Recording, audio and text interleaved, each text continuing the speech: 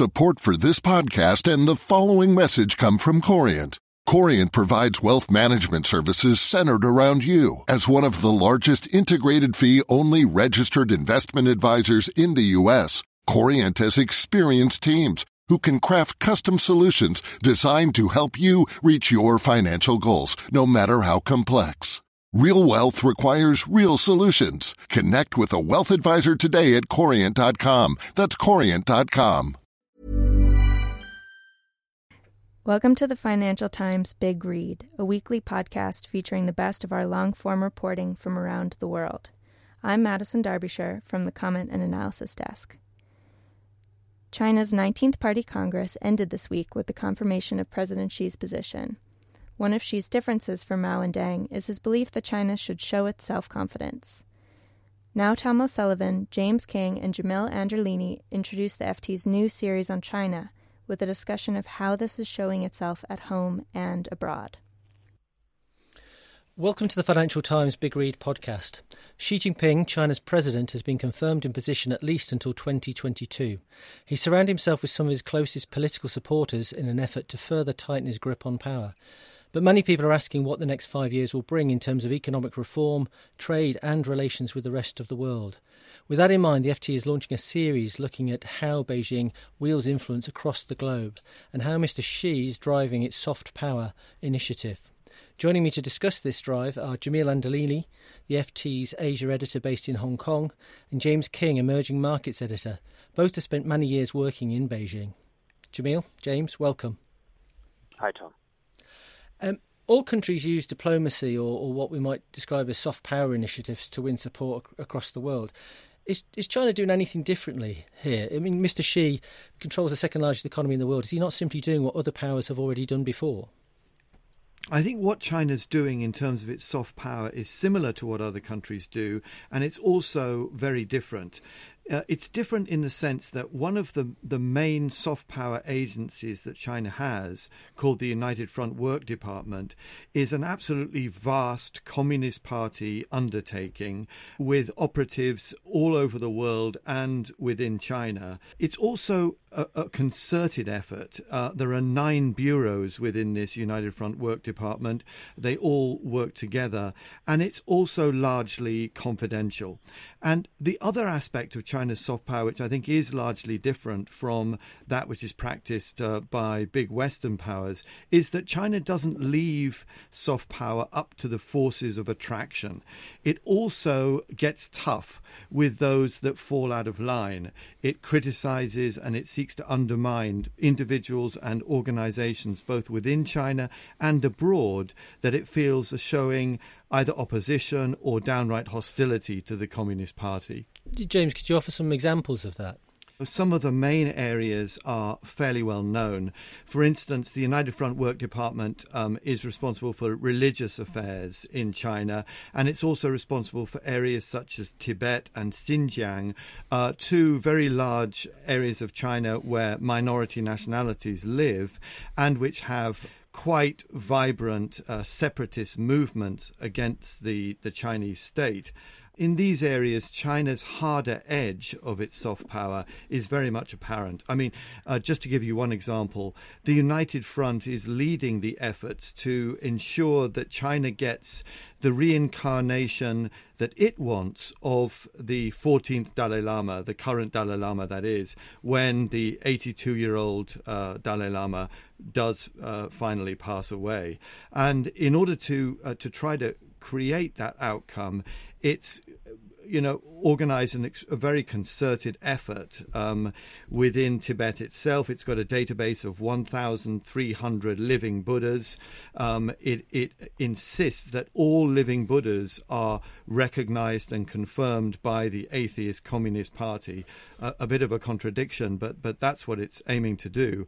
And it says that if the Dalai Lama himself, who lives in northern India at the moment, tries to find his own reincarnation or organize his own reincarnation to be found in, let's say, northern India, then this will be thoroughly unjustified. And the United Front spends a great deal of time criticizing the Dalai Lama to try to undermine whatever efforts he might make in that regard.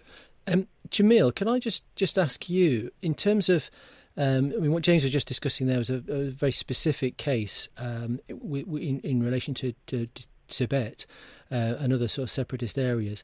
But in terms of the soft power drive, how do these initiatives play out in Mr. Xi's wider political ambitions in terms of, for instance, with the 60 million Chinese who live overseas, or indeed in terms of investments overseas?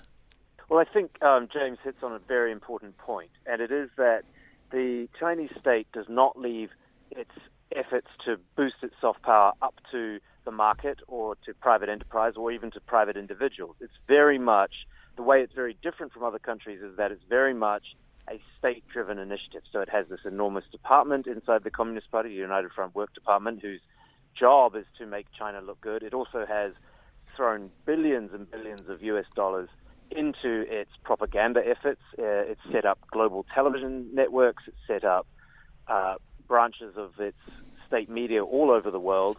And it tries to, as Xi Jinping says, tell a good China story. So it's state-directed soft power push. Now, it's somewhat paradoxical when you think about what soft power means for a country like the United States.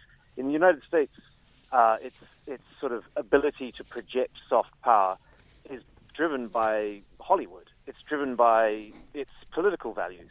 If you look at the classical definition of soft power, which was coined by Joseph Nye at Harvard in the early 90s, it's about getting other countries to do what you want, to do what you would do without having to bribe or coerce them.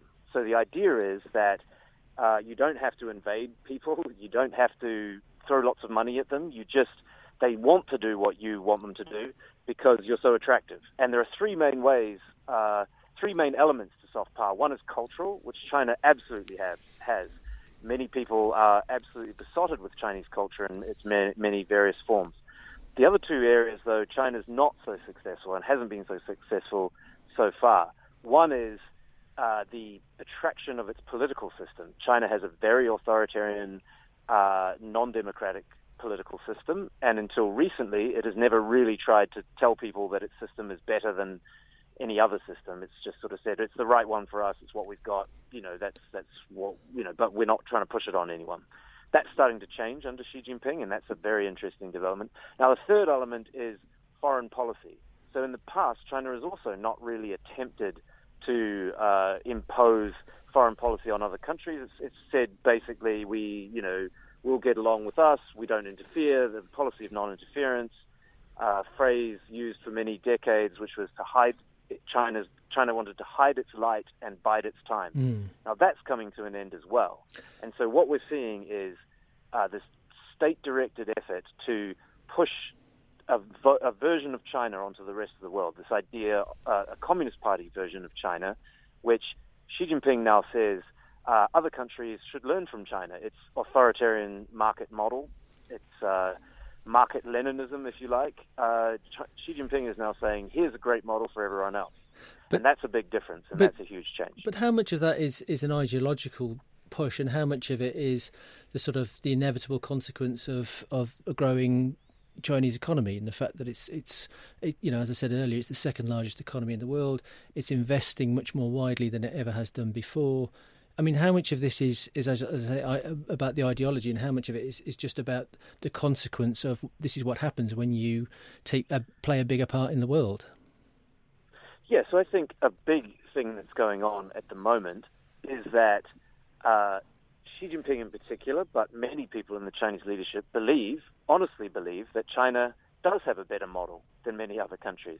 It looks at the 2008 financial crisis. It looks at the election of Donald Trump. It looks at Brexit, and it says, hey, we don't have any of those problems. Look at us. We're so successful. We've got this wonderful model. Hey, maybe it works for you guys too. They're not really saying America should become an authoritarian communist state, but they're saying that developing countries in, say, Africa, Latin America, Southeast Asia, hey, look at us. We're so successful. Why don't you do what we've done? So that's definitely what's going on. And, of course, it plays into China's own very hard interests when it comes to wanting to invest abroad, wanting to sell products to the rest of the world. If you are sort of saying, hey, we're just this wonderful model for everyone. Why don't you buy a few more roads and bridges and train lines? That it all sort of goes hand in hand. Now, you mentioned earlier the 60 million or so ethnically Chinese diaspora, the people around the world who, some of them left hundreds of years ago, some of them left in just the last 5 to 10 years. But the estimates are about 60 million people of Chinese ethnicity scattered all over the world, mostly in probably Asia itself, but all over really. Now, the United Front Work Department that James is absolute expert on, they have specifically targeted. They have one whole department of those 9 departments he was talking about, one department which focuses almost entirely on overseas Chinese. So it's ethnic Chinese with a foreign nationality. Now, this is very worrying for many countries, particularly in the West, because they see the potential, at least, for the Chinese state using a secretive arm of the Communist Party to coming in and trying to co-opt or subvert their ethnic Chinese populations, and they're significant in many Western countries. So for our listeners, if we're talking about this, we're talking about growing concerns. You yourself wrote quite recently about a situation in New Zealand.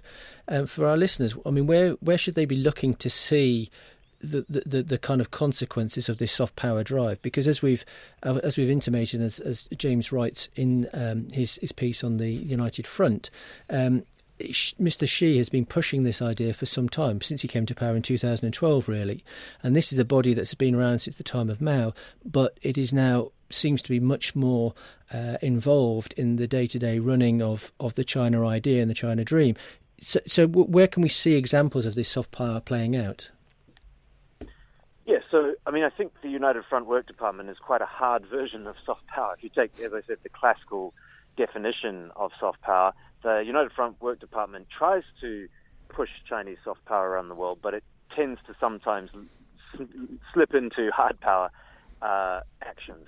And a good example is what you mentioned, a person who was born in China, who spent 15 years training in the Chinese military intelligence elite institutions. He trained and then he taught at those institutions. He then misrepresented himself and eventually ended up in the New Zealand Parliament. He became a naturalised New Zealand citizen, and he became a member of Parliament in the New Zealand Parliament. He's been there for 6 years, and he's just been re-elected.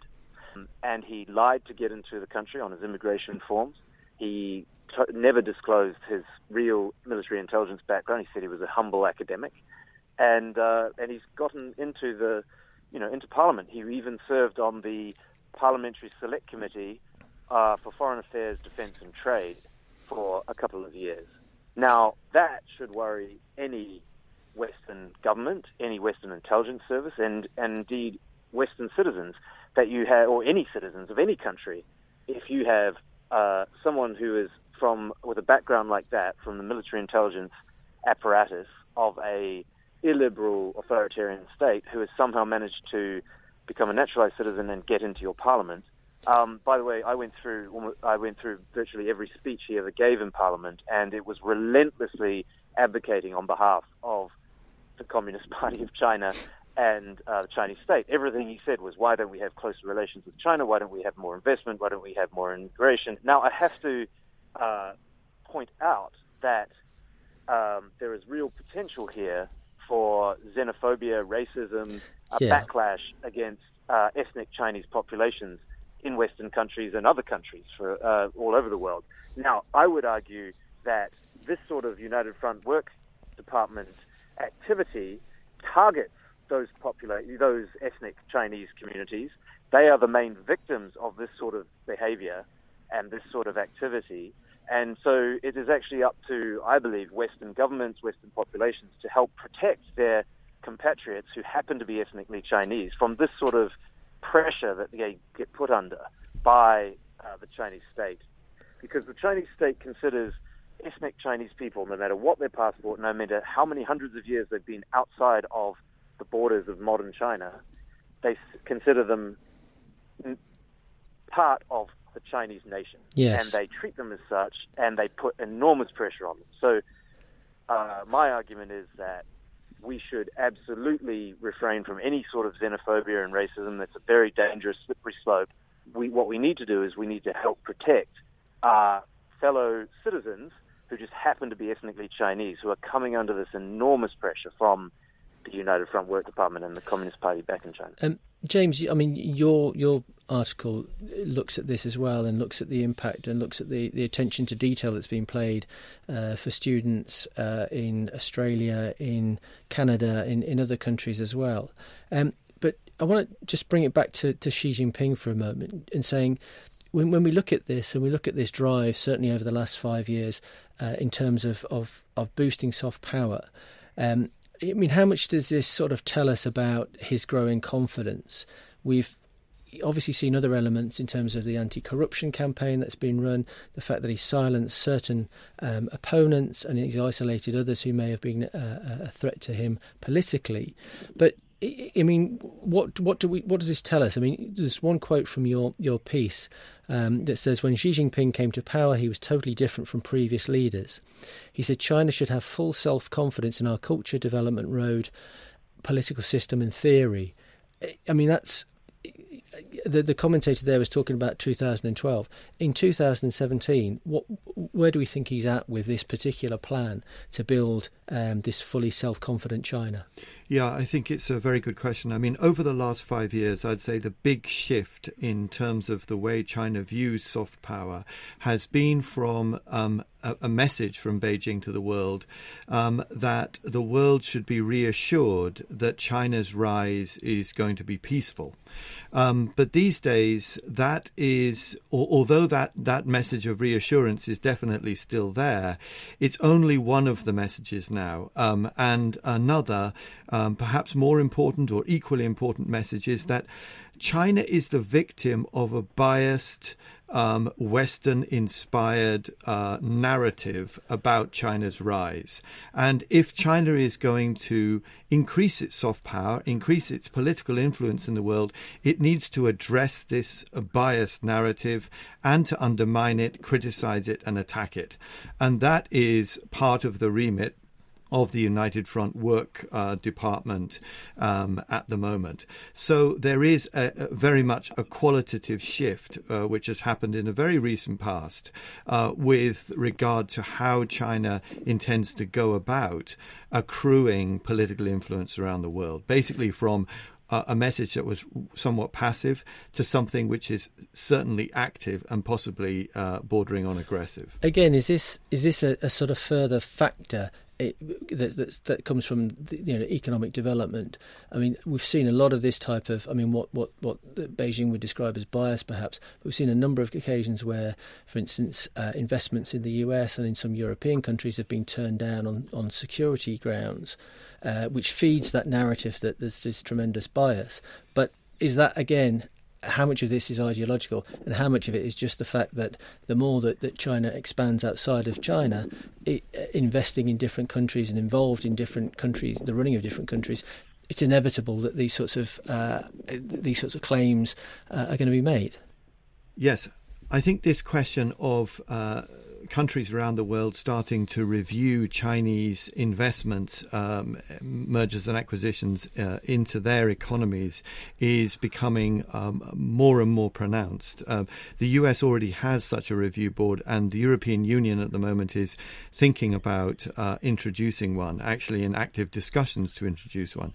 China is implacably opposed to this because one of the key aspects of its economic advance is to acquire technology from abroad and also acquire brands from abroad.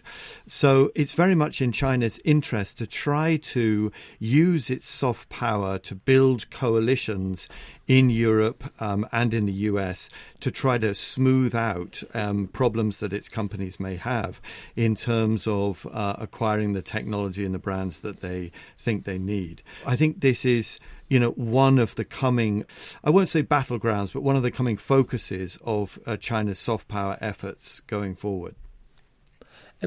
In terms of winning hearts and minds at home and abroad, that's surely made more difficult with the levels of censorship that we've seen in China, obviously for some years, but it seems to be tightening a little bit. I'm referring specifically to events at the Great Hall on Wednesday when the FT along with several other organisations, The Economist, The Guardian, the BBC and the New York Times, were barred from entering the hall to see Xi Jinping and the other members of the standing committee unveiled on stage. Does Mr. Xi mind about this type of this type of image that is given, barring kind of international journalists from a very public event, once every 5-year event, and at the same time trying to sell soft power abroad? Yes, I mean, of course, I'm not a neutral observer in this, given that I work for the FT. But I would say that this is a soft power own goal by China.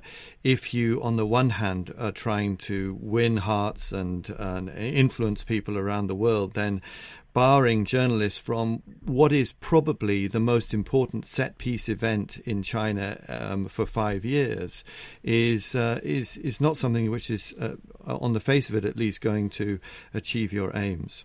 Yeah, I mean, I think it's part of what's been happening for several years now under Xi Jinping, which is an absolute tightening of all information flows, tightening of censorship of the internet, crackdown on all kinds of dissidents, arresting lawyers who represent dissidents, and also tightening the screws on foreign media who are with reporters who are based inside China. That's been a very clear trend that we've seen over the last couple of years since Xi Jinping took over, and it's just seems to be happening more and more.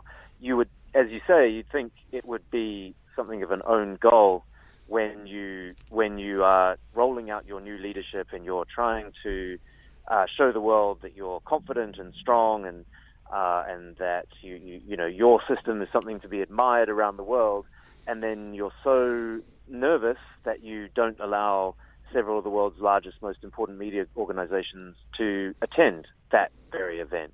It seems like a counterintuitive maneuver. What's possibly happened is that lower-level functionaries, bureaucrats, who have found themselves frustrated by the tone of coverage, perhaps, of certain media organizations, maybe they have made this decision. I doubt very much that Xi Jinping himself is saying, don't let The Economist or the Financial Times turn up at my big party. I think it's much more likely that lower-level bureaucrats who are scared for their jobs, scared for, what Xi Jinping might see in some Western media organization and what the repercussions might be for them personally, they're probably the ones who've made this decision. But it may end up backfiring on some of those people potentially. Jamil Andlini in Hong Kong, James King in London, many thanks. And many thanks to the listeners. The producer of today's podcast was Madison Derbyshire. Many thanks for your time. Bye now. Support for this podcast and the following message come from Corient. Corient provides wealth management services centered around you. As one of the largest integrated fee-only registered investment advisors in the U.S., Corient has experienced teams who can craft custom solutions designed to help you reach your financial goals, no matter how complex.